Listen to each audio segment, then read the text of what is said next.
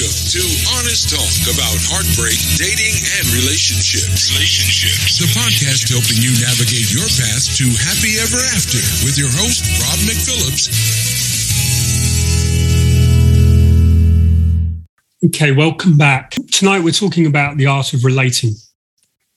So I feel like with what I'm going to talk about tonight, I feel like I should start by talking about most people when they're looking for, if they talk about the art of relating, they're thinking that they're going to get some tips or they're going to get strategies or tactics that are going to help them relate better.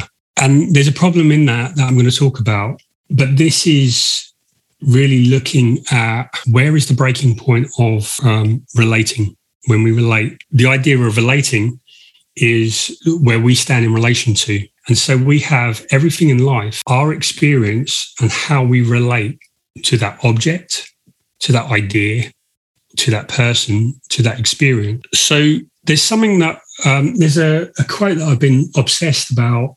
It just keeps coming into my head. And that is from Alfred Korzybski, which is "the map is not the territory." I don't know if you've heard that before, but essentially it refers to every map is, in order to be useful, it has to be a miniature of the territory, of the reality. And the fact that it has to be scaled down, it has to have less detail, means that it's flawed. Now, all of us operate in life according to our map. That's something that I want you to kind of have in the back of your mind as we go through this. So when we look at problems in relationships, they're really about a lack of communication, an inability to resolve conflict, and a sense of lost connection. So when the biggest problems people talk about in dating is that they feel that they're treated like an object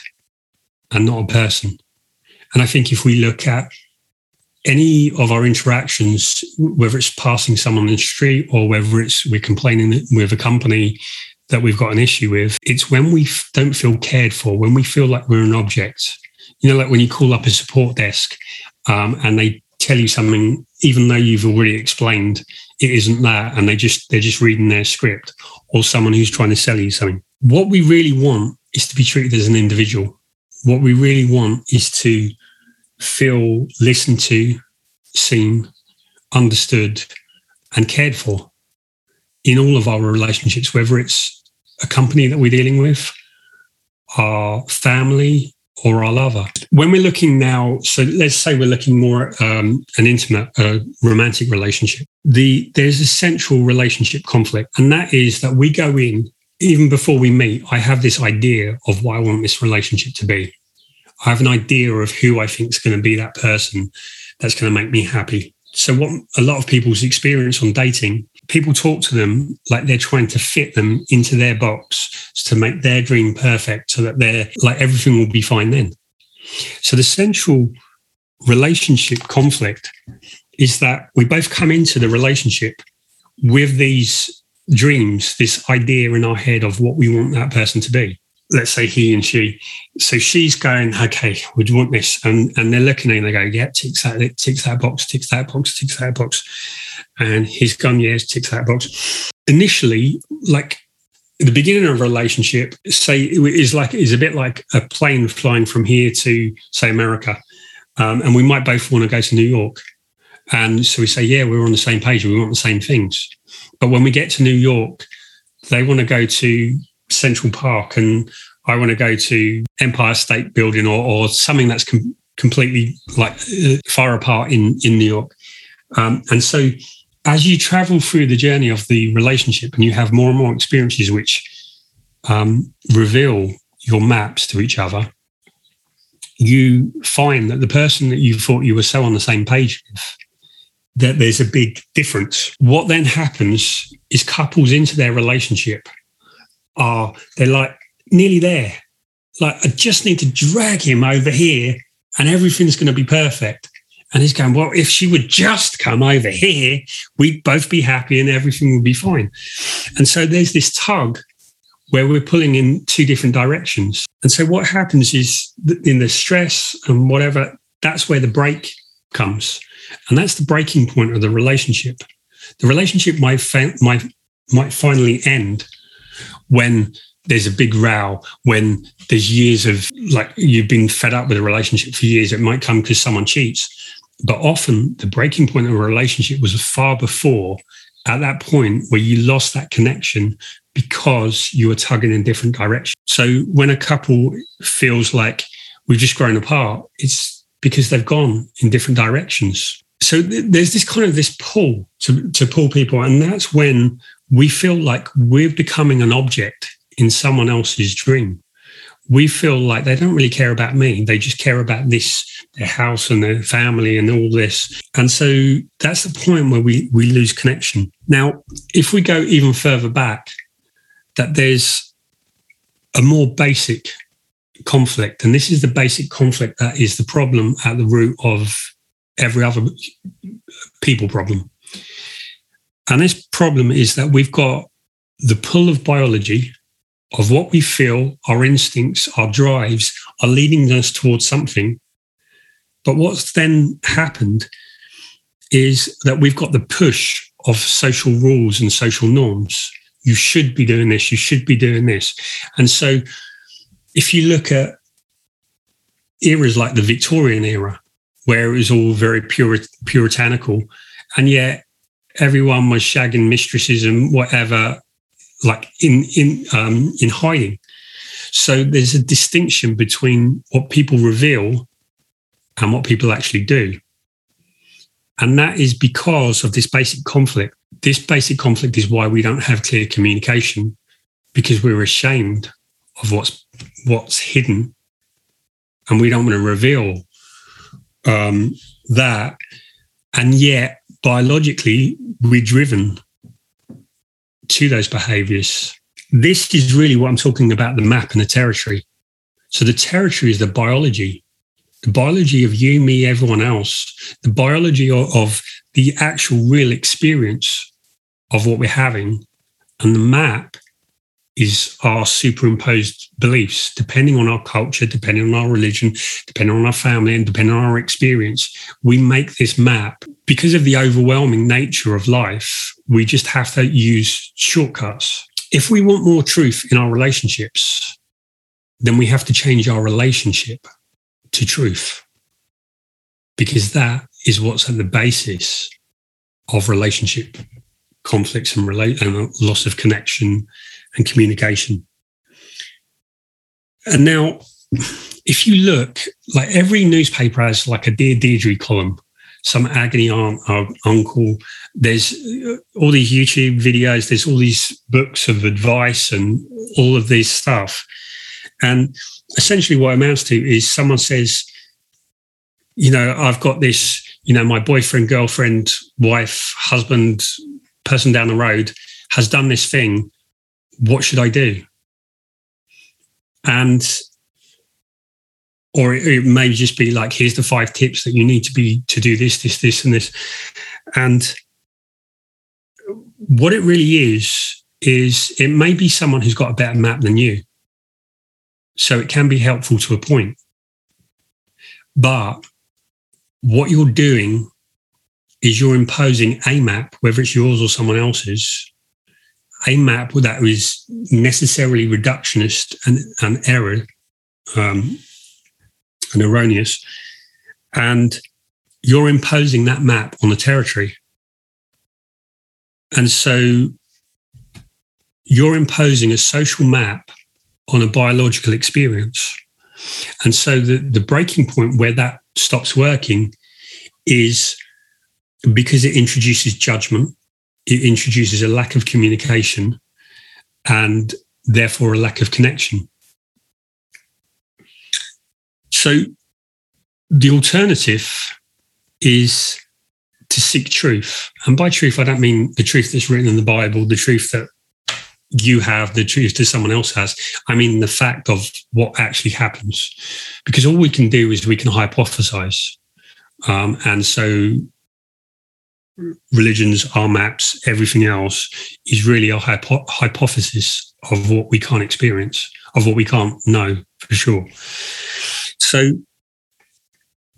in a relationship, it means rather than assuming what someone means, assuming who someone is and why they did something, it's finding out. It's understanding someone through communication rather than assumption and expectation. And through the process of that communication, you are then increasing the connection. For me, I think there's really six levels of relating.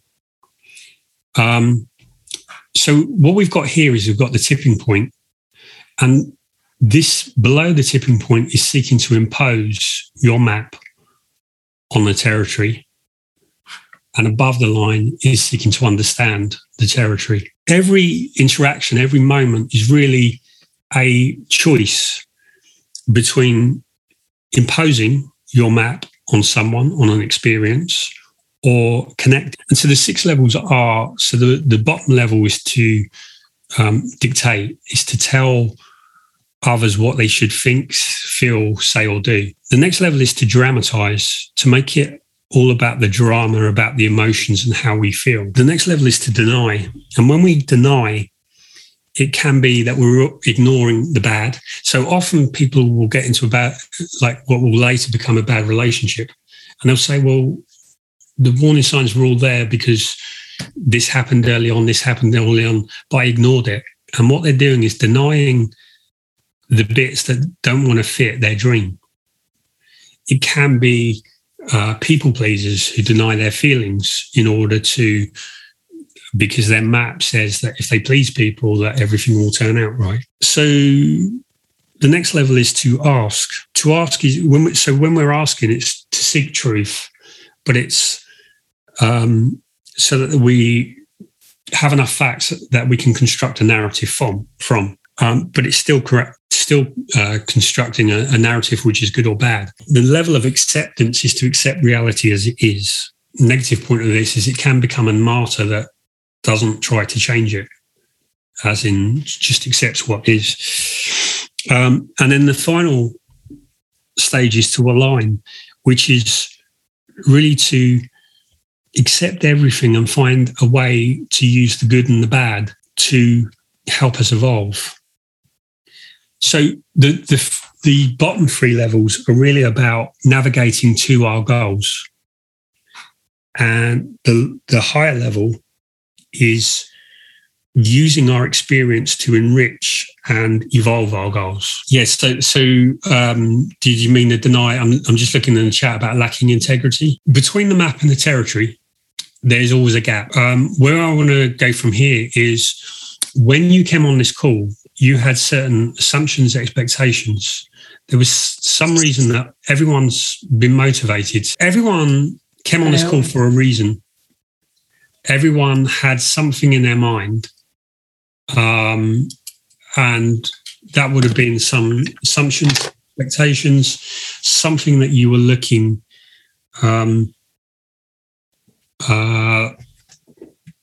understand or to relate to. Now we need, like in the discussion, we can make something that's quite abstract and quite high level, more personal, and talk about how this relates to you, to your relationships, and anything else that can be of use to everyone. Is there anything that struck people? Is there anything in the breakout rooms that you think would be worth bringing into the main conversation? Yeah, I have. Because actually I was given a blow, heart blow, in the last few days. But I think today, I realized it more today, because I was seeking the truth. So this conversation, this meeting, and Sandra's also talking to me, is brought a lot of very good, like it clicks, it kind of clicks. So it's making me come out and look at neutrality. So it's very good. And actually, talking about the intention to come. I mean, I thought when I come, I'm just going to I don't want to talk. I'm upset. I'm not going to express anything because I just don't have anything to say. When you're in that space, you don't want to talk. You're like that. You're completely like broken. But, coming here and speaking, I'm talking, so it's not so bad. And thank you. And that's it, really. Thanks. Are you are you quite happy talking about it, or is it too raw at the moment? No. It's not raw at all. It's just that I received so much beauty from this connection that I had. Like I've never ever experienced something so beautiful. And it's changed me. It transformed me, and it taught me so many things. And so now, like my heart is just like it's like ripped. It's like ripped, But he has also taught me to be more stable. So I would be really, really like is it Jim Barry that said he's quite passionate when he's in a relationship. I'm very passionate as well. Everything I do is with passion. I do it or I don't. If I'm not passionate, I don't. So relationship is the same thing. But somehow, I think being part of here in this platform, it's making me much more neutral, and I actually see clearly what I have to do. It's just that the time is perfect for me to elevate onto another level and just to let go, and that's it. But it's like my stomach is like, it's so uncomfortable. I'm so uncomfortable to let go of this beautiful being. That's all he is. That's all he is. That's it, really. So thanks for listening. I think emotions and feelings can dominate us until we accept them, because they'll consume. But we have to experience they are a biological reaction, and they're there to get our attention, to get our focus. When we experience them and take what we can from them, then they tend to pass. It's something that we need to feel, but not get lost in. Or you can kind of get lost in the emotion, but if you really go fully into it, it changes. Thank you for sharing. Rob, I wouldn't mind to have that, like you had the main photo and then you had another one, which I missed because I was trying to screenshot the other one, copy. So there was another one. It was like on a white background with words. I wouldn't mind just to screenshot that one, because when I see this, I can go back and look. Okay. So if you know which one I'm talking about, because you had the first one, which I've got, and then there was another one with writing. It's slide 30, Rob, that black and white. Oh, okay, I didn't mean to show that. Yeah. That's the one. Let me just put that. That's something else. That wasn't for tonight's. Oh, isn't it? Oh, is it? When I looked at that one, I thought, I want that one. I think because you click and it goes on to different things, but these are all just. But yeah, that wasn't. I can't even remember, but that's from something else. Okay, I've just got it anyway. I think I like that one. Thank you. Could Nicole explain toxicity? She put toxicity in the chat. Oh, I was just trying to explain the thing that Veronique was looking for. I just noticed on that little diagram before it zipped. Okay. Yeah, that was types of relationships. Okay, so what is the biggest barrier you have to relating at the moment? What is in the way of you and the relationships that you'd like? Letting go of control, I guess, would be the one. I don't want to say that, as in I don't feel I'm necessarily a controlling person. I don't feel like I'm particularly controlling, because the thought is quite repugnant to me, and I wouldn't want anyone to do that to me. I think I'm very much moving much more towards acceptance, I feel. I guess it's just kind of, it's not having control over someone, but it's kind of almost like I need stability to feel safe enough to open up and relate to another. So if I don't feel that everything's all quite stable, then it's bloody scary, essentially. So yeah, and I think that might have hindered me accepting before. I don't really want to say that either, but I think to an extent it might have done. But now, as we were talking in the room, I think you sort of bring things to the table. Like we're talking about putting boundaries in place, and what do you do if people disrespect your boundaries and that kind of thing. And I very much learned that I can't make anyone respect my boundaries. And to be quite frank, I don't want to. They either want to or they don't. You know, they want to meet me there or they don't. I don't need to talk anyone into it. So obviously we're not, you know, compatible. But bugger, I'm losing my trail now. Okay, well, right, while you're thinking, do you notice the difference between the biology of what you feel and the social rules, norms of what you're judging already of your experience? What do you mean? Give me a bit of an example. So what you've talked about is, I think all of us have a control strategy. Mm-hmm. We all have a way that we try to control the world and our experience that makes us feel safer. So my control strategy is to know. So I've always read lots because I feel like if I know enough, I can understand, and then that gives me some level of control. So we all have a way of trying to control people, behavior, experience. So what you talked about is the same for everyone, but just some people aren't aware of it. So you've become aware of that, but then you've judged what is natural as, you know, like I don't want to admit to it, I don't want to. So congratulations on being brave enough to be honest and being aware of it. That because a lot of people, so that means that really you're above the line, because being below the line, you wouldn't even register that because you'd be seeking. Of course, I'm done now. I can go now. Sorted. So yeah, that's natural. But yeah, it's like to accept is really, really hard. And then align is even a step further.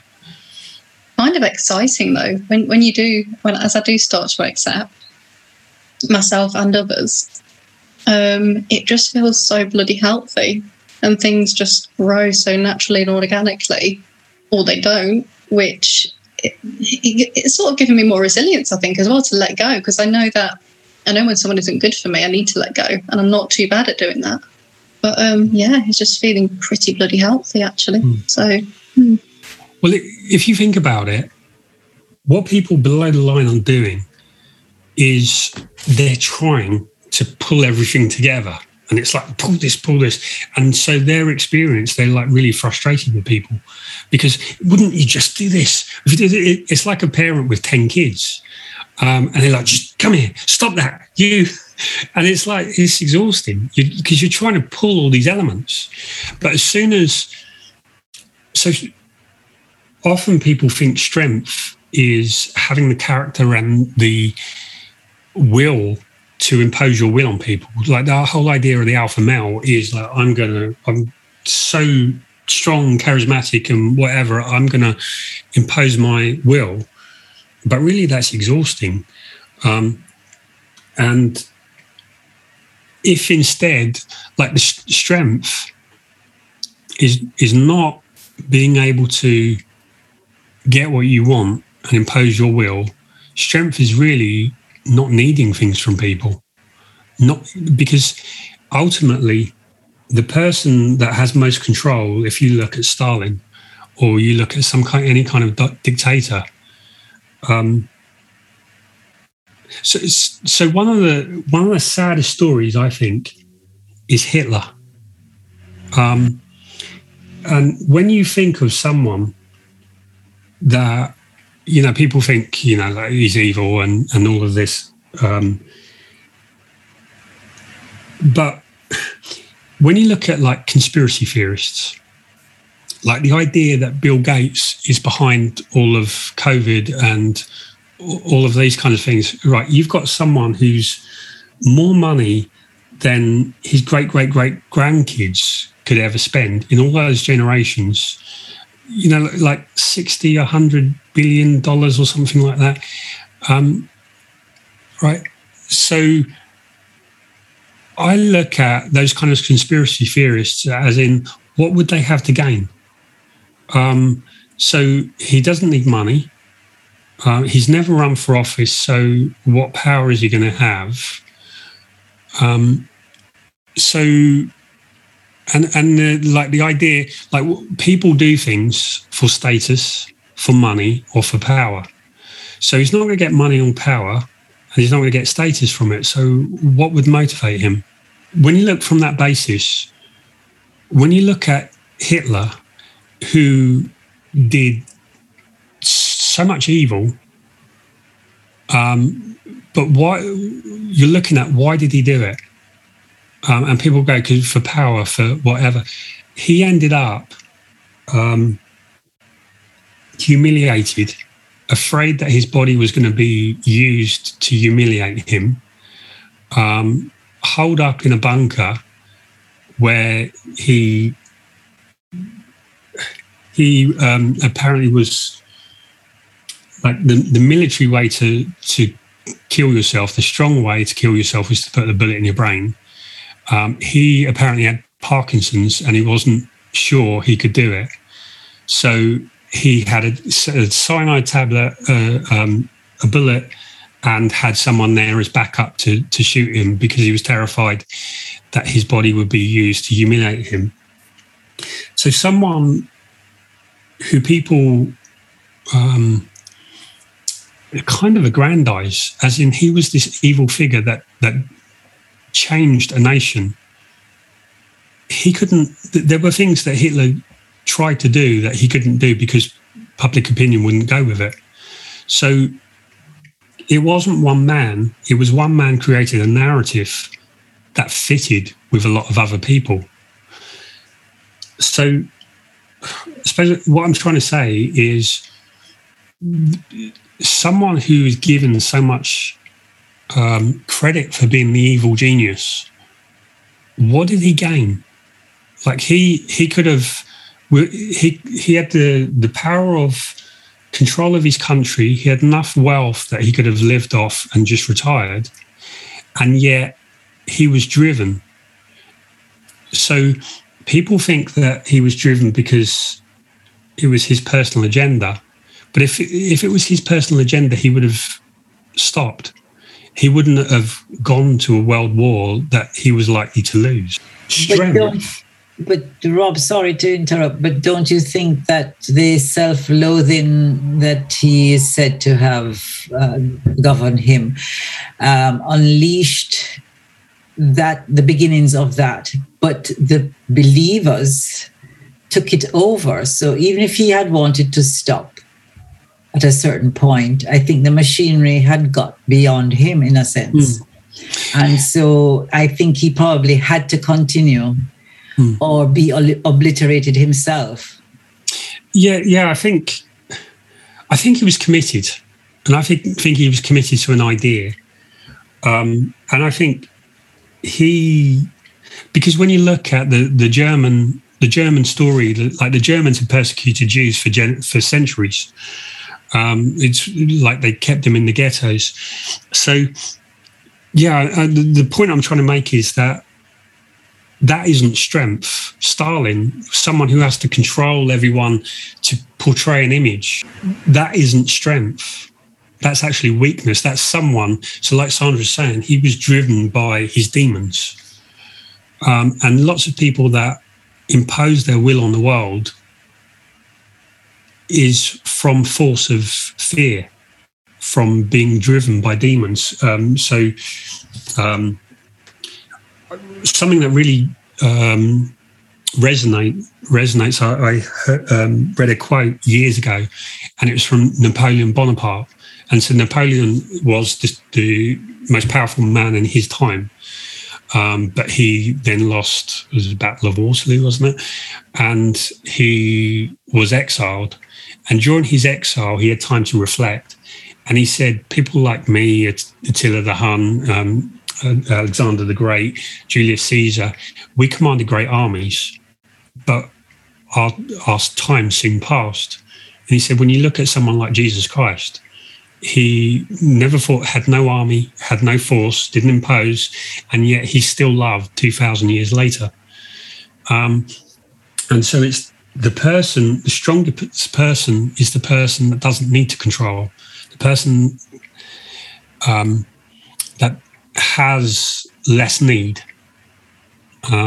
So when I used to write about happiness, it's really the person who needs least is most happy. Because the person who needs the designer clothes, the person who needs the big car and a big house and all of those things is the person that is controlled by those needs. So that was kind of a long answer, but... Can I ask a question in relation to that? Just because I get where you're coming from in terms of having like material possessions or needing something. It means you're kind of reliant or dependent on having that thing to be satisfied.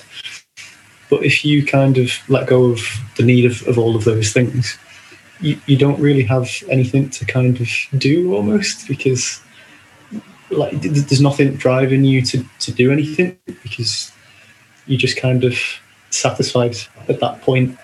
And I found, because like I spent an awful lot of time on my own and really hated it, so it became like a need to kind of communicate with people, and I was just like desperate to talk to people. And to try and kind of rein that in, I thought, well, I'll just be like satisfied with the situation that I'm in, and then it won't bother me anymore because I'm just kind of happy as it is. But you find that you stop finding a way to relate to people because you don't care about clothes or cars, which other people do. So they struggle to understand you in a sense, because you can't relate to them on that front because you don't care about cars or money or whatever. I'm just curious what your thoughts are on that. Like, surely you need something to kind of drive you, if that makes sense. Yeah. Okay. So thank you, because you've helped me clarify really a point I didn't make clear, that I'm going to distinguish between needs, between primary needs and secondary needs. So there are primary currencies like connection, love,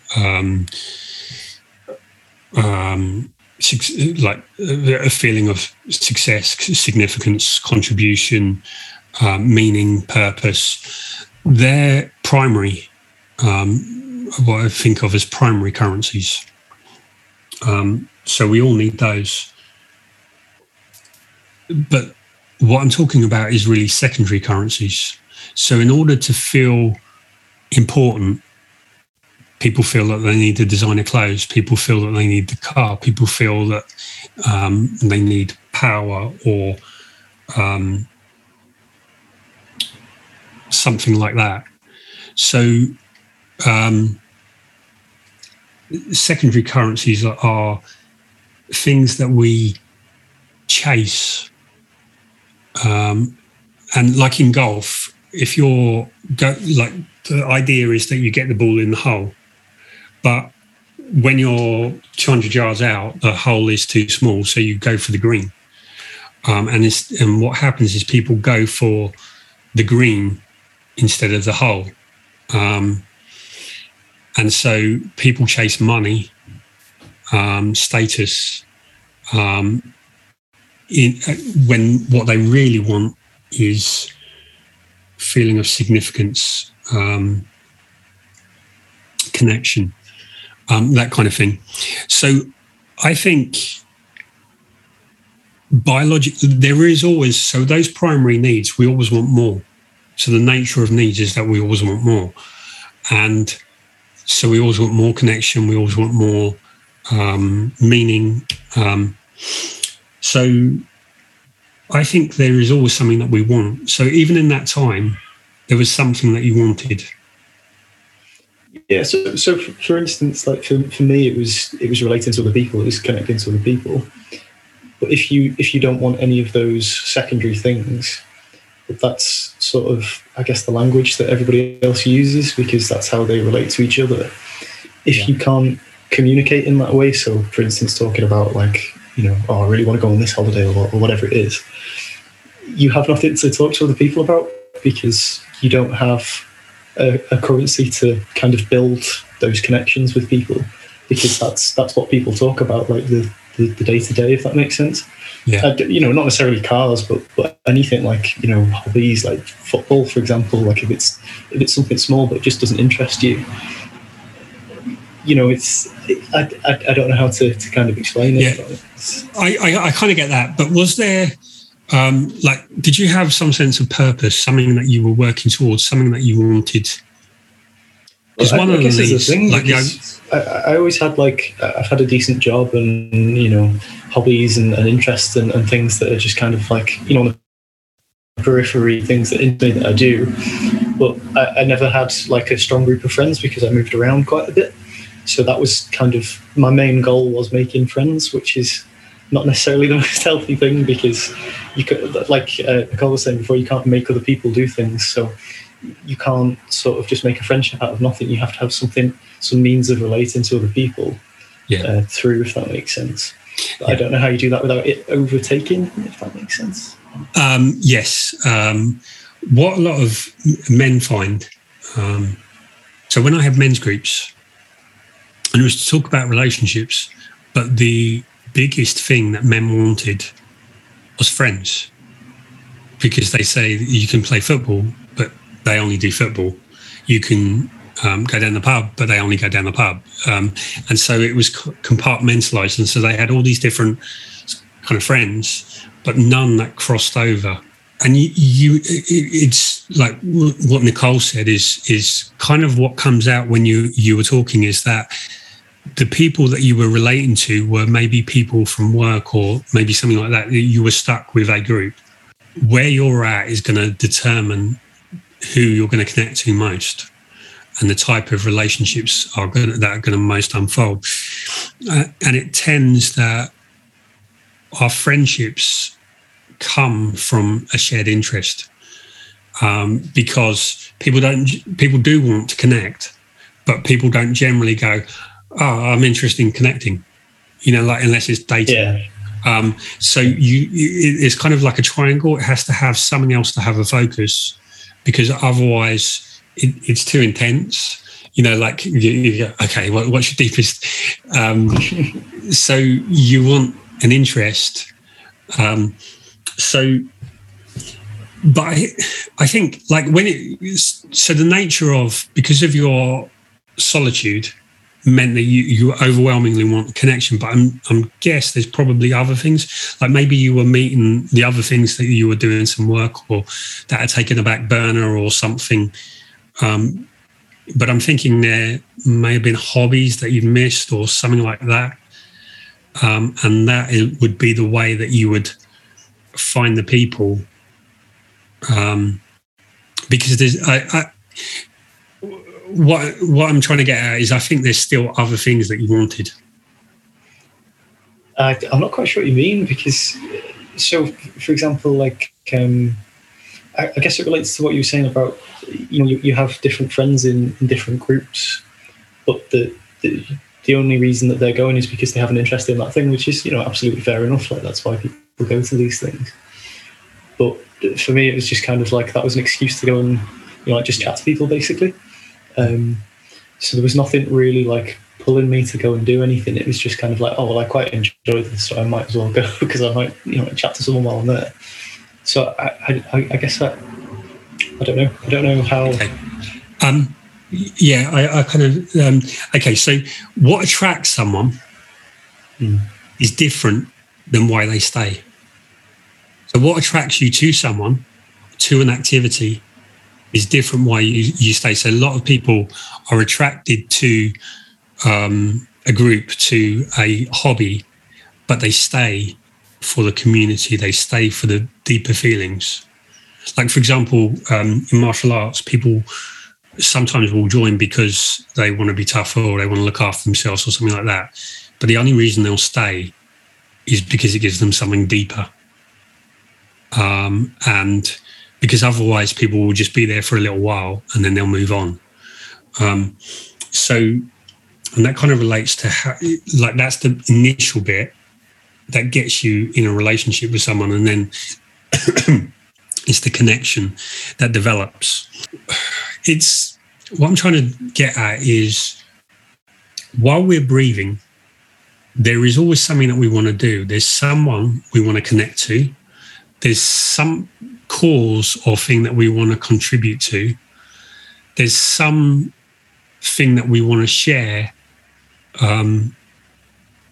which is like our legacy, and there's something that we want to achieve.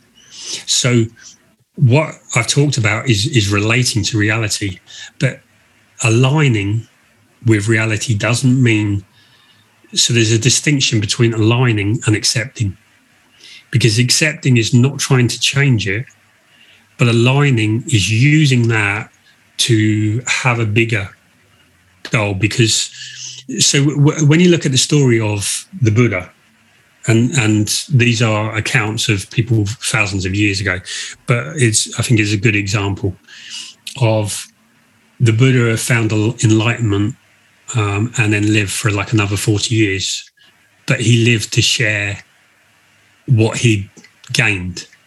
So I don't know if you're familiar with the hero's journey.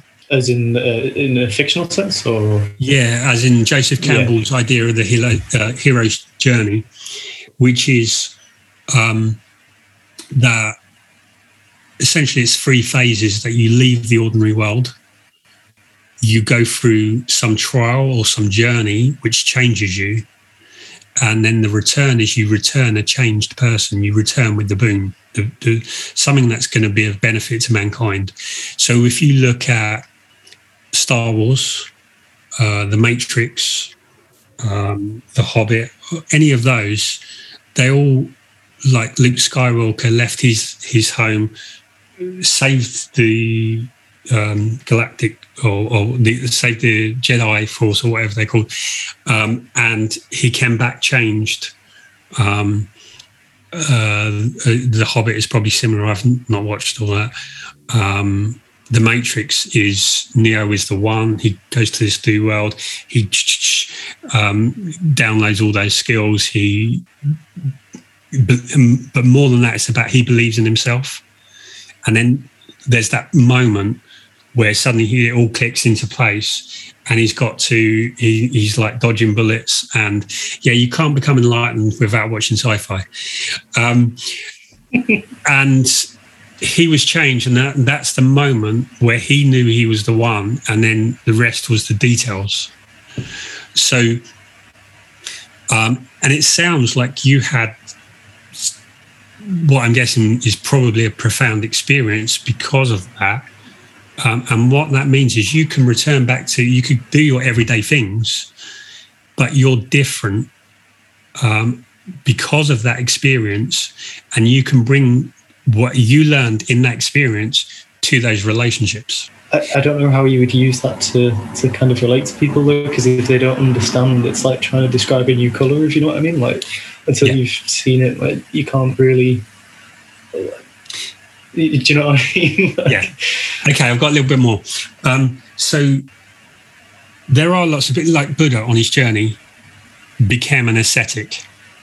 So he was a prince. He had everything. He realised that model was flawed. He went and then gave up everything to the point of nearly dying. And this is what lots of people do, as in they think renunciation is the path, and not experiencing. And then he found like the middle way, which was not giving up, but just not overindulging. And so I was talking about primary currencies and secondary currencies. And it doesn't mean that you're not interested in the secondary currencies, because the secondary currencies, like still going to need money because you're still going to need to function. You're still going to need clothes, and there's going to be clothes that you're going to prefer. So it doesn't mean that you aren't interested in the secondary currencies. It means you're not driven by them. Because the people who are driven, like we talked about Hitler, or people who are like driven to have billions, is because they've mistaken the primary currency for the secondary one. People whose parents told them, go and be good enough or go and whatever, that they feel that they need to prove to someone. They're driven by the secondary currency. So it's not that you're not interested in that. So now how do I relate that back to?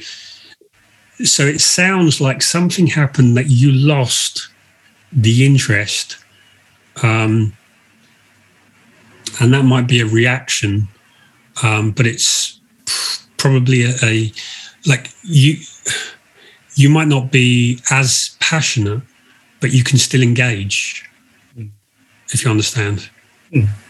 I don't know if that changed when you came back in, and that evolved and changed. I don't know, because for me it wasn't really like a specific thing. It's just happened over time. Like you just kind of, I don't know. You look around at what people are doing, and you kind of think, I don't know, you're kind of missing the point a bit. Like, but it was gradual. But I find it harder and harder to relate because I don't understand the compulsion. Okay. If that makes sense. Yeah, it does. So, okay, this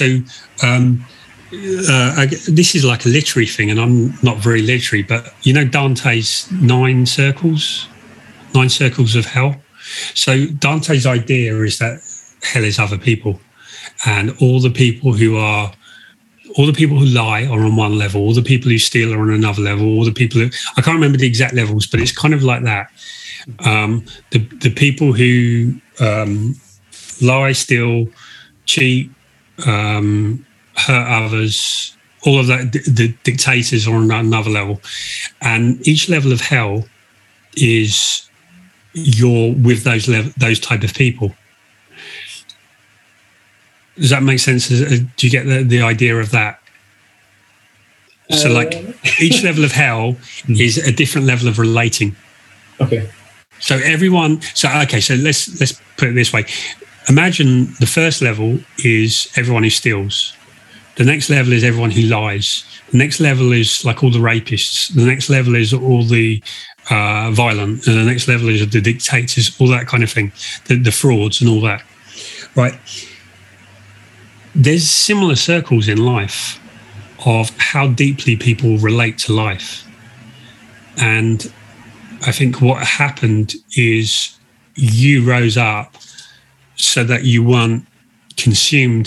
So like if you look at the people who love the Kardashians and Love Island and that kind of very superficial, like The Only Way is Essex and all those type of stuff. And then there's people who are I'm struggling to fill the characters, but you understand. Okay, so there's people who are really concrete material. It's about the car that they have, the house that they have, all of that stuff. And then there's people that are really about humanistic, yeah. Materialistic. Yeah. Okay. Yeah. Thank you for that, because I was struggling for words. So there's that level, and if you've seen through the illusion of the concrete, the superficial, then people who are on that level, it's going to be hard to relate to. So in that sense, and the picture I got was you were like had a certain group that you were stuck with, and it felt like it's more like the kind of people you needed, a different type of people to relate on the level of depth that you wanted. I think Sandra's got something to add. Yeah. So, Please. Jake, can I ask you a question? You mentioned your hobbies were sort of, or I got the impression that you thought that they were not mainstream enough, that your hobbies were sort of off to the side. Can you give me an idea of what one of your hobbies might be? Sure. So, I mean, it's not necessarily that I didn't think they were the mainstream. It's just like, I mean, I do normal things, like I play guitar and I do a bit of kickboxing, and I've done all sorts over the years, but it was never really like, I don't know. It's more just like, I happen to enjoy this, so I'm going to carry on doing it, rather than like, I need to be the best like guitarist in the world or something. It seems like you're never going to be the best at something. So just enjoying the level. You know, obviously you try and get better at it, but it's not the thing that compels you to do it. It's just enjoying doing it almost, if that makes sense. Yeah, but then is it that I suffer from the same thing? I do things that are very solid. Well, for me, they're solitary. I can do them without anybody else. And when I tell people what I love and really love, it's like, yeah, you're kind of off on on Mars or somewhere, something different. But nonetheless, I find that pursuing those pleasures give me so much pleasure that it gives me a high. And as a result of that, I don't know, I don't really feel that I'm confined in a solitary space, that I'm living a solitary existence. But nonetheless, yes, I do want to relate, because I'll tell you, it took me probably 30 odd years to convince my best friend to grow an orchid plant. And when I taught her, she now has the most beautiful, her neighbors are just looking at, she's gone overboard, okay? She's got more than me, all right? And she's like, oh, and I said, oh, you're the perfect student. I just love you. But before that, she was like, oh, you are so strange. What is this obsession with these plants and blah, blah, blah. And so, as an orchid grower in Jamaica, I was one of the younger ones. So everybody would be like, what are you doing, all these old fogies kind of thing, But guess what? It gave me enormous pleasure. But talking to those people who would not be my friends out on a Friday or a Saturday night, I got such joy from listening to their stories. I made different types of friendships and relationships with them. I met their children, their grandchildren. You know what I mean? We did all sorts of... So it's a different... I think friendships, for me, not to say I want friends and they must fit a certain box, just like the relationships. It's what you... It's something that you connect with, probably sometimes the strangest of persons, and you get such an enrichment from it because of what they bring that you have not seen. And I think, the football crowd and the beer guzzling at the pub can be quite limiting. But you're playing the guitar. There's so many people who would love to learn to play the guitar. I think you shouldn't think that there are not opportunities to connect with other people. As I say, I embroider. How many people would sit down with an embroidery needle and be sticking it through a piece of cloth? Who can I talk to? But it's not stopping me. That's the point.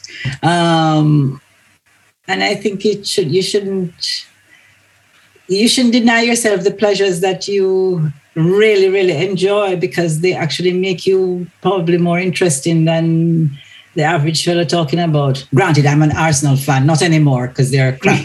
But anyhow, moving right along. So I won't talk to anybody about that. But nonetheless, I add those to my repertoire. Okay, and I am totally passionate about F1 and Lewis Hamilton. Don't say anything bad about them. I will. So all I'm saying is that I have over the years, I think, added enough things that allows me to speak to people enough that I can connect. But nonetheless, my pleasures that really resonate with me are mine, and you don't have to like them and don't have to reveal them to you. I don't know if that helps. Yeah, definitely. No, it's a really interesting point of view. Because I think it's very similar. Like those interactions that you have with people through that thing at that time, it's brilliant because you're like, yes, like they really understand this. But then when you come out of that, for example, like I joined a hiking group and it was mainly like 60 to 70-year-olds there, 70-year-olds, and I loved it. It was great because they all have lots of like really interesting things to talk about. But when you come away from that, like there's like a need to connect with someone that's like your own age and that kind of thing, and it's very difficult if they don't have that sort of, I don't know, like nobody else wants to do that, if that makes sense. Like there's not many people like you that like take interest in those other things, and I think that's what I struggle with a little bit. But I really appreciate you sharing. It's really interesting. One thing that just pops to mind before Veronique shares is another thing. Like if connection is the goal, then just being really curious and interested in what they're interested in. So like, as in, if you go deeply, so it's a bit like emotions. If someone's interested in designer clothes and that, okay. If you go deeply into it and like, why that, about that, and so they're kind of talking, eventually that's going to burn out of the designer clothes, but it's going to be about what's behind that. And what's behind that is you're like, why are you really into designer clothes? What does it mean to you? And what you're doing is you can take because all passions or interests, behind them is their universal dynamics. Because there's secondary currencies, there is a primary currency underneath them. And as you get to that, you really, like because of the work I do, I get to have those discussions where someone is like really pursuing something, and it's really because of something that happened to them in childhood. It's because of something they feel is lacking in them. But you have to have a certain level of connection, which may be through the superficial. So I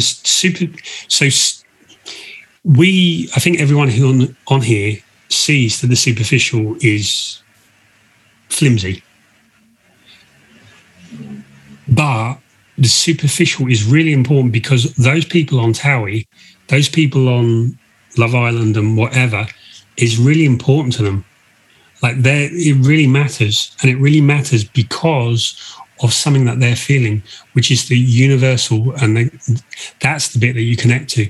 So if it's about connection, you can just, it doesn't matter what it is, but if you delve in the same way, like with Veronique delves into the emotion, she gets what was the message behind the emotion, and in the same way, the superficial has something deeper behind it, because all of these things are underpinned by universal human dynamics.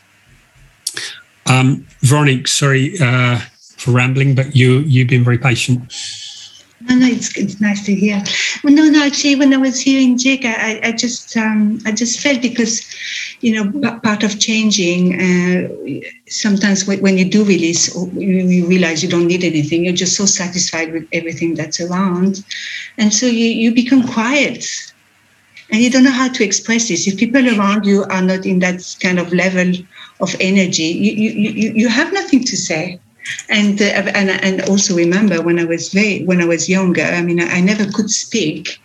And I remember going to the pub with workers, the people I was working with, and they had so much to talk about. And I was struggling to say, but every time I wanted to say something, I had so much to talk about. But every time I wanted to say it, I said, no, they're not going to find this interesting. I'm just going to shut up. And I was living like this.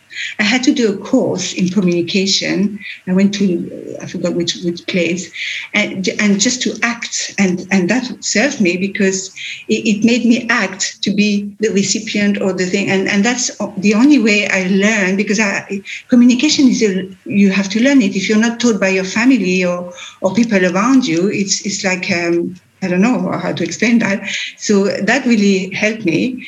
And now, even though I am in that state of complete like this, it's just like even in these conversations, I just suddenly something comes to, a topic comes and I just want to express, and now I don't stop, But oh my God, before I could never speak because you're thinking, because also the energies of others, sometimes they're like so confident. And when they speak, you're like totally engrossed in what they're saying. And so you've become so minimal. So if you have no interest, not because you're dumb, because you're so evolved, actually, this is what happens. And so you don't relate with the normal kind of people. So then you have to get some groups like this. And, now it's easier because obviously with COVID, it's much easier. You get to know about them anyway. But yeah, that's it. Thank you. Thank you. Yeah, so, and actually what we have today is, because the world's so interconnected and the internet and stuff, is that anything you are interested in, there is something about. And Veronique, while you were talking, it kind of made me think of, there are groups like there's a practice called circling, which is really just people go on and what's alive for you, what are you feeling? And it's kind of like you circle someone's emotions and experience, and it is purely about relating internally and explaining it.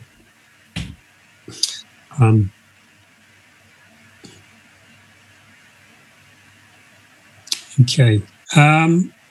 Anyone else with any thoughts, questions, insights?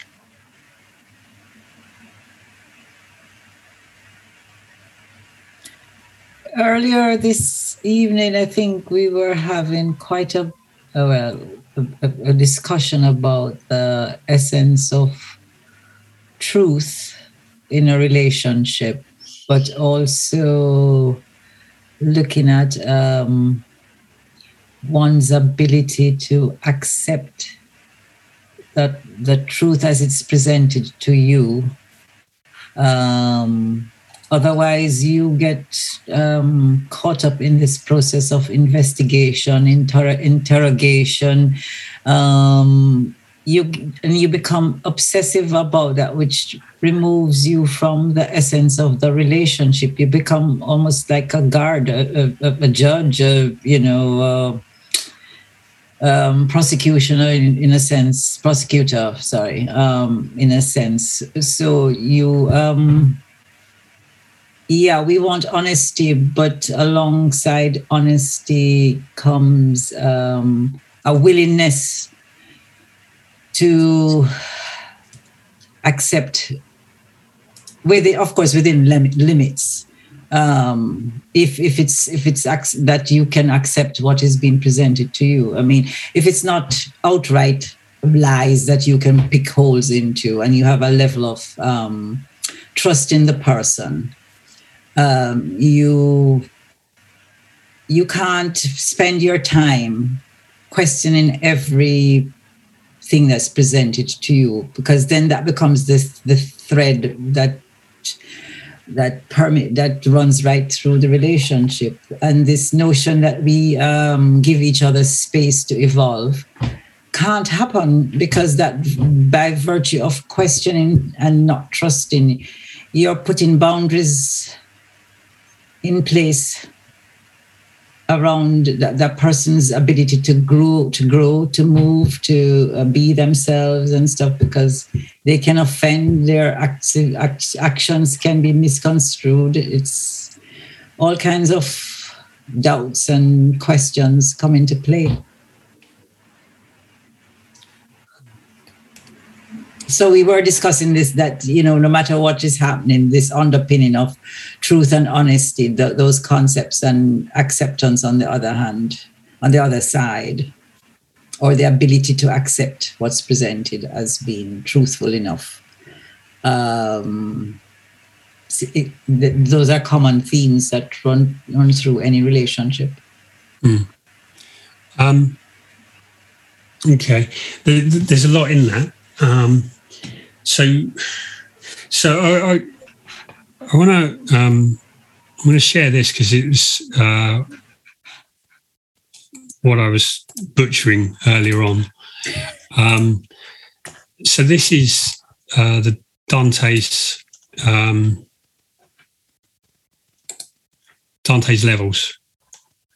So it's kind of limbo, lust, gluttony, greed, anger, heresy, violence, fraud, treachery. So what I really like about that is the level of connection that we have. So we can connect with everyone, but they're going to fall into a level of connection. So we can get along with everyone, we can connect to everyone, but we're not going to connect to them at the same level. So I think it's like Dunbar's numbers, where Dunbar says that we can have 5 deep relationships, 15 close friendships, 150 people that matter to us meaningfully, and know about 1,500 people. So I think what people do in dating is they try to fit people. They decide that this person meets their checklist, and they try to fit them to be the partner. And what I've always said is you should relax, not impose your ideas on them, and let it find if it's a true relationship or not. And in the same way, when you're relating to people, I think they're going to fall into one of those buckets. And I like the way that, like Dante's idea, because I think there's levels of connection as well. And some people won't be honest. Some people are scared of honesty. And so you have to find someone who matches your level of honesty. That's part of the relating. So then the question is, why do people have different relations to truth? And the biggest, I think a lot of people are afraid of the truth because their parents made them, because their parents made them, the parents or teachers.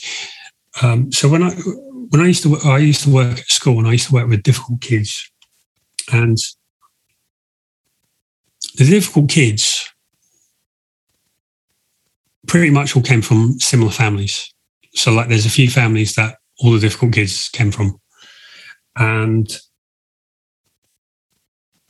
what had usually happened was early on, they learned never to tell the truth, never to admit to anything, or never to care. Or like so many things had happened that they just didn't care. Like you couldn't scare them, you couldn't. There was nothing that had happened that you could do that they didn't already have worse. So where there's a lack of trust, and what that lack of trust is that they're going to be accepted for who they are, there is shame. And and there's already shame being imposed by like the gap between the social and the pull of the social and the push of the biology. So there's that gap, and in that gap is shame. And what shame does is make people stop talking. Because they stop talking, if you bring up that topic, they won't want to talk about it. They'll shut it down. So that to a large extent is going to determine that and the person's response to it. Because there are some people that have been through that and will override it because they'll have more of a need. And so they'll override that. But a lot of people that have been through those experiences will learn that the truth is scary. The truth means they're not good enough. The truth means people will see that they're a bad person. So a lot of people who, I mean, when you look at, people don't so much say the term now, but it used to be like, what was it, confirmed bachelor? And I know that was a euphemism for someone who was gay, and it wasn't safe to be that. But I think also there is that type of person that will never settle down into a relationship, and it's because they aren't willing to reveal who they really are. So there is a level of how far you can get into a relationship, how far you can relate to someone. So the level of connection is set by their level of fear. It's set by the level of which they need to control. And so I've often said, when two people meet, their relationship is already set. Because what it is those levels, those thresholds of fear, those thresholds of control, the reactions that they'll do when things go wrong, all of those things are already set when they meet, but they just need the experiences of the relationship to play out for both to see them. Because people put on their best front and they give their best image for the first few months. So you don't have a real idea of who someone is until the context and the environments and the circumstances happen that expose what's already in their makeup. And so what happens when people see 10 years in and they say, I don't know who I've married? It's because they looked at the facade but didn't see the makeup of the person. So does that make sense in relation to, I know you made a lot of points, Sandra, and my memory is limited to how many I've answered.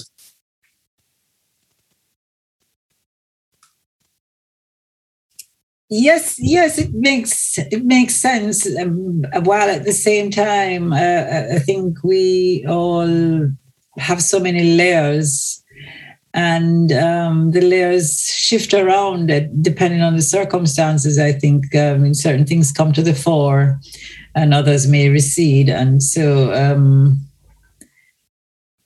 it may not be any one factor that actually either cements a relationship or breaks the relationship. I find, well, in my circumstance, if I am being brutally honest, I can see the manifestations of some of those things at the bottom half of your diagram.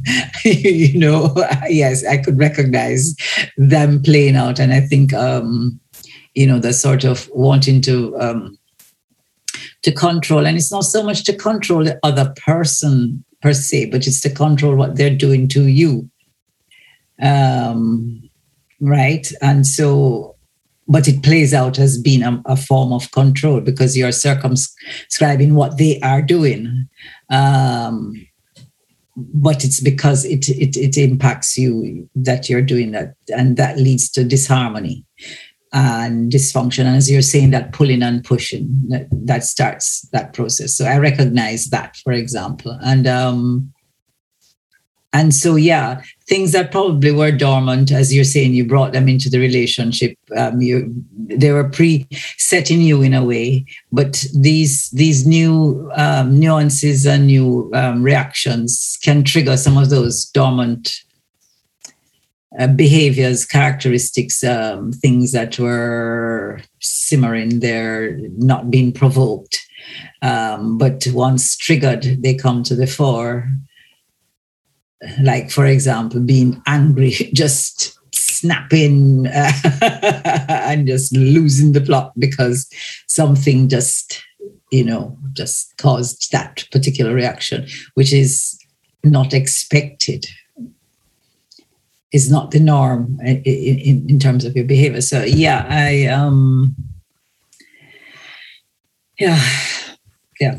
I can see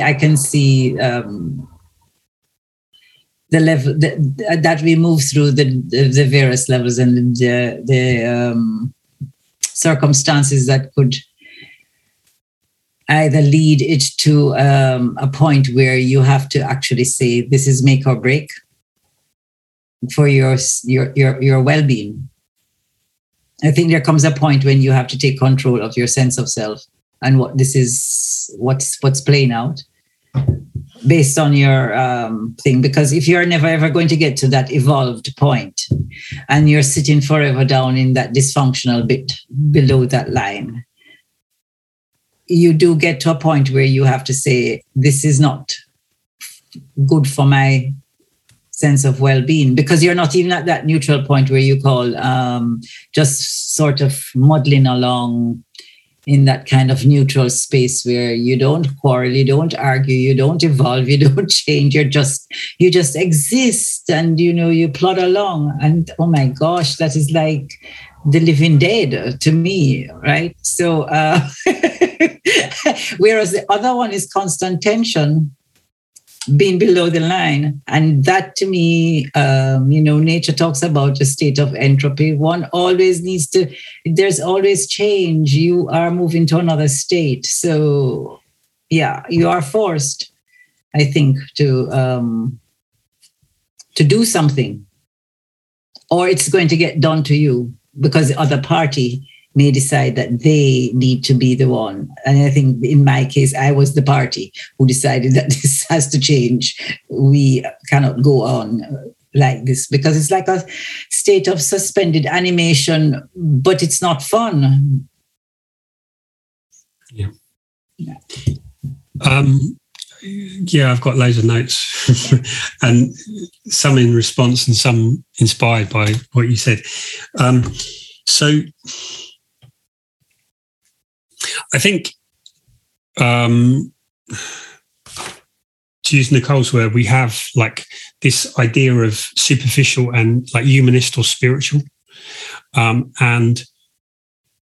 I think it's important to know that we, like Ken Wilber talks about transcend and include, so that when you go from one level to another, or where it's, so that he talks about there being dominator hierarchies and growth hierarchies. So, and he also talks about like in spiral dynamics, there's different levels of how you relate to the world, which I think is in parallel to that. And trying to think. So in so growth. Okay, so that is part of it. But the growth. So a dominator hierarchy is a hierarchy where slaves, and different caste systems, and this is where one that's been imposed. And so he talks about them and differentiates about dominator hierarchies to growth hierarchies. And so if you look at language, you have letters, words, sentences, paragraphs. In nature, you have atoms like subatomic atoms, cells, tissue, organs. So growth hierarchies are natural, and they naturally evolve. And he talks about the mean green mean. So like lots of people in like we're in an age of, whereas a lot of people in the green spiral, in terms of spiral dynamics, where they say like spiritual is better than superficial. And this is something that we kind of touched on. And I want to make the point that you don't where you transcend and include is that many people in like the idea of the mean green meme is like you reach a level of spirituality and I'm more spiritual and you get competitive spirituality. But however, so I've always thought that there is no distinction between spiritual and life, because the concrete has to be powered by an energy. And so if the spiritual is the energy, then the concrete is the energy, how it manifests. So it's still got a spiritual nature to it. So the superficial, in like with Love Island or Towie or whatever, still there is a level of spirituality that's underpinning that and driving that. And so there's a thing that we can say, we've gone up and therefore we're better. But I think what happens is the more the awareness that we have, the higher the level, is how we have more access to awareness. But the Buddha, Jesus, or whoever you want to talk about, still has a preference in their food. They still have a preference in what they wear. They still have a preference in their experiences. So they're still very involved on a superficial level. So the problem with only having a superficial level is that you have a lack of awareness of what's driving what you do. And so people who connect on a more superficial layer or level have less to connect to. Because if you're up, you can still talk about and enjoy food. You still talk about and enjoy food, clothes, and I don't know why I'm always dominated by food, but so you can still enjoy sport and prefer a team, and you're just not lost and trapped at that level. So you have an awareness, you have what you prefer in your hobbies, but you also have an awareness of what's driving that, why that's important. And so you can connect at so much deeper level. Whereas if all you're going to talk about is clothes and food and status symbols and money and stuff like that, there comes a time where there's only so much to talk about.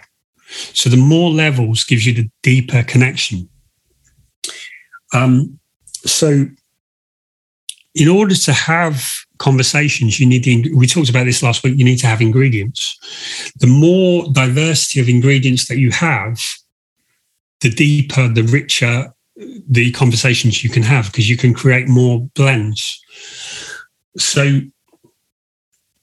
couples that connect, that have a greater level of awareness, that have more deeper connection to truth, are able to talk about everything, why it occurs, and so they understand each other at a deeper level.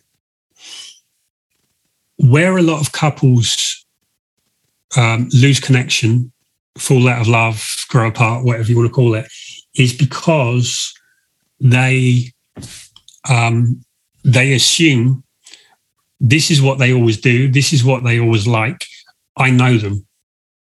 Whereas for all of us, we still, if we're open and looking for it, we can still find stuff about us that we don't understand and we don't know.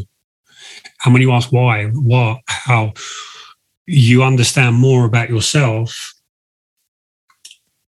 because of those questions. And in the same way, because you're forever recognizing that someone is changing, and you don't know them,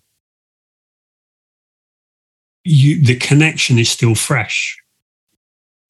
So yeah, and the other thing is really that relationships and life ultimately is a solo journey. Other people are there to enrich our experience, and we have relationships that are mutually enriching. But we come into the world alone, we leave the world alone, and every relationship is going to end, whether it ends in death or divorce or breakup. So we can't ever use a relationship to replace us, because a relationship is made of two individuals. So the individuals and the health and well-being of the individuals is what drives the health and well-being of the relationship. So when we make the relationship the thing, we lose connection to ourselves and we lose something in the relationship. And yeah, so I don't know how much that relates and how much you take from that, but hopefully I answered at least some of your questions on that or points. I think actually you're expanding the conversation. I think it could go on for quite a bit, but I do agree. And I think sometimes we have a way of looking at relationships as though it's one thing. It's one, homogeneous thing that just sits there and it is stable and it doesn't change. It's a bedrock kind of thing. And the notion of several layers, you start off with layers. You may not, this feeling of oneness and, oh my God, he's the perfect one or she's the perfect one, and and you think that it's all seamless and you're such a cohesive whole. Drives us to this, I suppose, distraction in many ways when we start to see it's like phyllo pastry, subtle layers starting to to show through this thing that seems so solid. And sometimes I think that it's not a cause for panic. It's an adjustment, and it's an acknowledgement that you're two individuals, and that this is how you are showing those nuances of self to each other as you evolve within the relationship. And I think it's when one person starts to pat you down back into this mass, this homogeneous mass, because you need to be there. You can't put your head out and show your individuality. No, every layer must be the same as it was from the very beginning. And I think that's where strife starts to rear its ugly head. And based on what you're saying, the layers, they take on different types of importance depending on what stage you're in, and also your own state of evolution in terms of how you deal with it and cope with it, and also the willingness of the other partner too. Because it's, we keep talking about ourselves, but if the partner is not willing to acknowledge, accept, and want to participate in the process of the relationship evolving, no matter what you see, no matter what you want, no matter what you express, it's not going to work. It's going to be dysfunctional, and it's going to be uneven, and it's going to create, as to coin your thing, the push and pull. And one party wants to stay and maintain the status quo, and the other one wants to evolve. And you can correct me if I'm wrong, because this is something I think I'm trying to work out in my head. A process of evolution, because you see, this affects me because I keep telling you how independent I want to be, and I don't want to be married again, and I want somebody to just be with me when and if and how and what have you, sort of thing. All right. No. Okay. There's one. And sometimes I'm kind of conflicted by that, because what does this independence actually mean? Is it independence of spirit, or independence of space, physical space? or independence of thought. If you know what I mean, I'm trying to. It's where is the. What's the important bit of the independence that I seek to maintain and have, right? Because if it's space, that's one level, that's one thing. But if it's other things, other components, then, I could probably be in trouble, because if I want independence of emotional space, then it means that I don't want a true connection with somebody. You know that, because I don't want to be too close. I want to be able to go. I want to be able to run away if it is getting too hard or something like that. So I'm working that through. There's a couple of things. The first thing I really jarringly jumped out is when you talked about, I can't remember exactly how you put it, but I had in mind, like, when you look at a relationship, I think you should look at a graph of the quality of the relationship and as the relationship unfolds. And the typical marital satisfaction goes up initially and then it goes down. And it goes down, relationships break because there's a point of conflict and people don't know how to repair that. And so it just gets worse. But there's something you said, and I think you should look at like a relationship, and it's like a heartbeat. It's going to go up and down.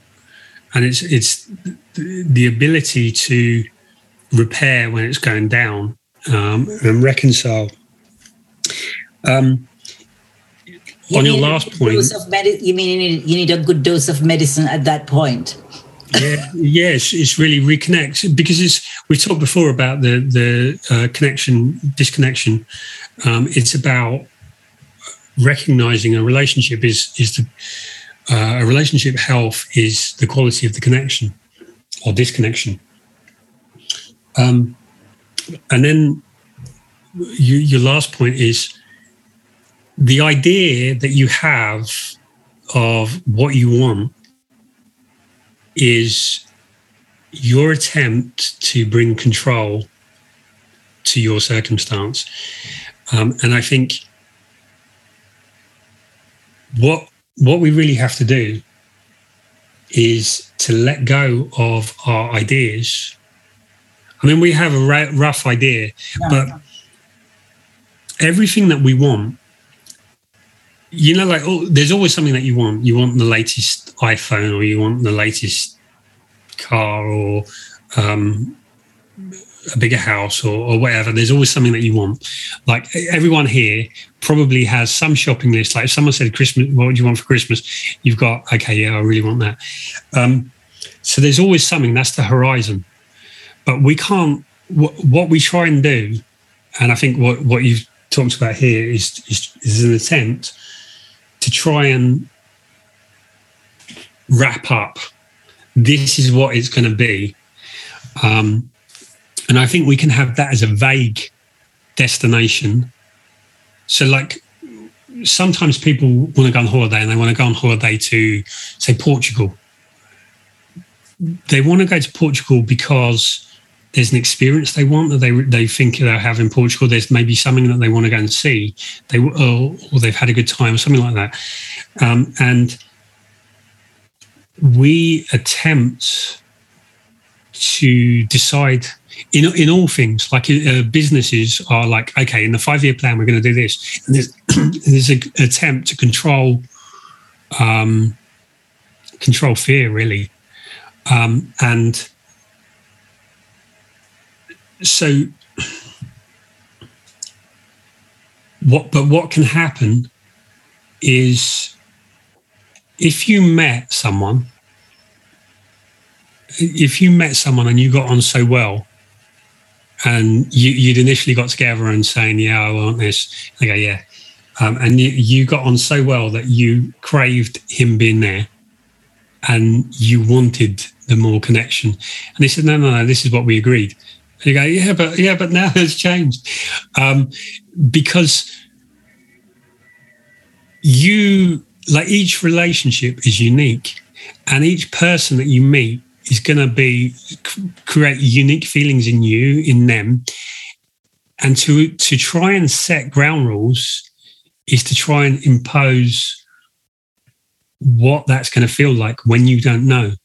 So I often say that you don't have to change for a great relationship, but a great relationship will change you, and it's going to change what you want. And so we can only keep one thing. You can chase the relationship that you want, like in this context, or I've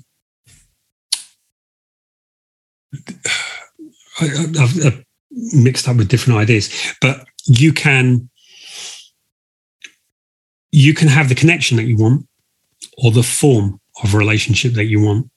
And then whenever there's a conflict, you always want the higher one. So like connection is higher than a specific format of a relationship. So you can keep that loose, but you have to drop it when the higher one comes into conflict. Actually, my list is more about what I don't want. It's like, okay, it's the don'ts, and the don'ts are based on my experience rather than what I do want, because I'm open to many forms of personalities or what have you coming my way, and various permutations of, space, distance, and what have you. I don't have a list of must have. What I have is a list of no way, Jose, this no bloody way is this happening. It's a short list, mark you, but nonetheless, it's a very strong list, which, Well, the control strategy, is a thing of fear. Yeah. Which is mostly to avoid what's happened before, which is why someone who's had certain relationship will go for someone who's completely the opposite. But like Nicole said in the chat, the growth, like the relationship should, like if you're going to have a real deep connection, it's going to change. And so you're going to, where you grow is by, okay, those rules, that rigidity, because the conflict's going to come from somewhere someone's rigid. And what's going to determine if the connection deepens is, can you explore what created that rigidity? And then when you have the awareness, then you can override that. But we make rules to try and protect ourselves. I agree with that 100%. I will not deny that. But at the same time, I quite agree with you. One must be open. But I'm just going to be horrible for a second. Okay?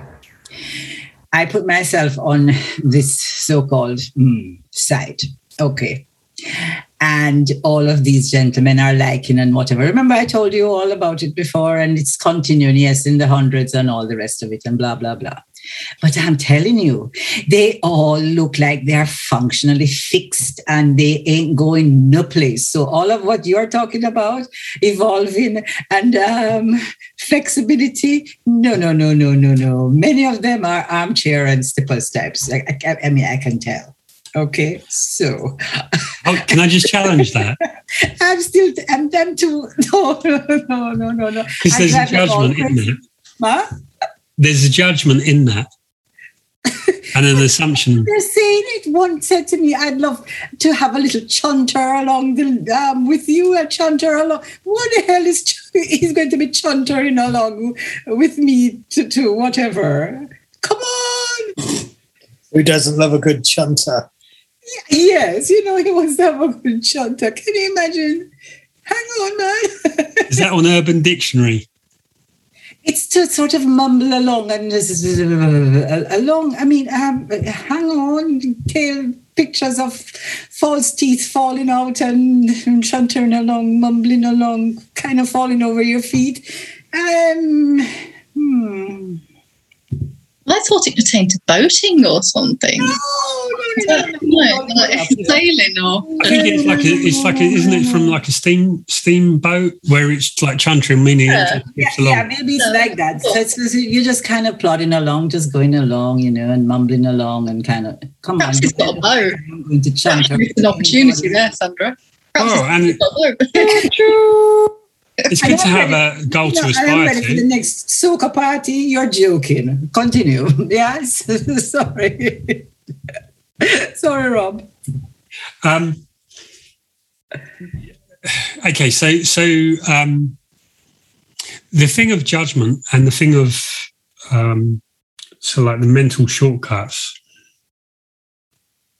we can't not use them. So we will judge people, but it's being aware that sometimes some of those people who are chuntering along may like some of them there is more to but Rob, if from you mentioned chuntering, it means that your energy levels are totally different from mine. Okay, I am sorry. You'll see me. Yes, I am mad. I am energetic. I am alive, and I am not going to chunter down no lane with nobody. Come now, okay? No way. I have too much life left in me. So I need somebody who's got a little bit more energy to, yeah.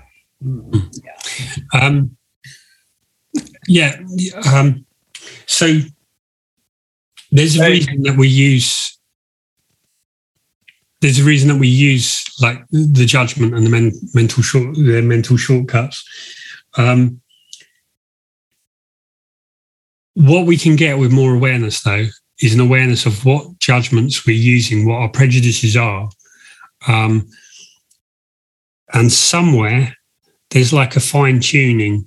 It's like like a graphic equalizer and it's the fine tuning that brings us more accurate. But the criteria that you're usually asked to fill out, height and so on and so forth. I have been told more than once by one of these, please narrow your thing, because I'm quite broad-minded in terms of, my boundaries. I'm not one of those looking for a 6'5" man. With my little 5 and a 5'3". Come on now, this sort of thing. So, my boundaries are quite wide. I ask for no. I don't care about the religion. I don't care about your ethnicity. I don't care about all of those things. They're wide open. I leave them. So it's everybody, you can come forward. Okay. But when you're chuntering into my horizon, it ain't gonna work. That's the point. I need a little bit of a speedboat kind of thing, half speed maybe. Yeah. But not a chuntering tug. Sorry. The problem is that dating is set up for people that want checklists. And so that's why you can narrow through the things that most people are looking for. But it's also the reason why people get frustrated, because like the paradigm, the model that they're working from is flawed. And so it caters to what people want. But this is the point I'm trying to get at, where what people want is not what they really want. In the same way that what people wanted was an iPhone, but nobody would have said, yeah, I want an iPhone. And I think the iPhone is the perfect metaphor for a relationship, because what you really want is not something that you would be able to write up on a list.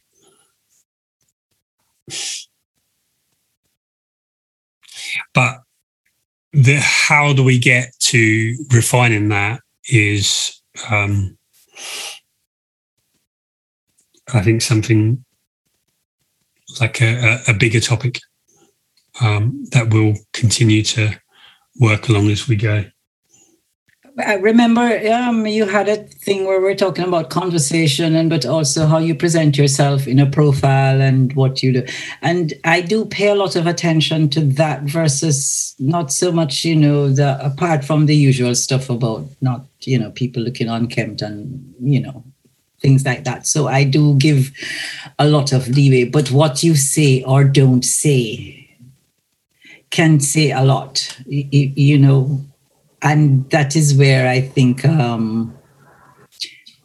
I put more emphasis on rather than Yeah, and so yeah, so really, it's. I mean, you get the data from someone in their messages, and it's about. Like that's a quick filtering mechanism. It's really just about filtering. And that's where the chuntering came from, you see. I saw that in the thing, and he kept on talking about his chuntering, and I just couldn't get over it because clearly it was important to him. He mentioned it more than once, telling me about chuntering down the lane and chuntering whatever, and having a little chunter. Just stop it. Oh, come on, God. I'm so, hell, what, I mean, where would I not be chuntering with this man? Come on.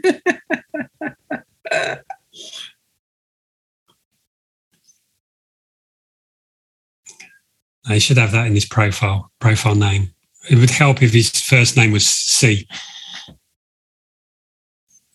Chuntering Charles. Okay. Well, I think that next step and how we get to refining is one to look at in the future. Okay, well, thank you everyone for sharing, for your insights, and see you next week.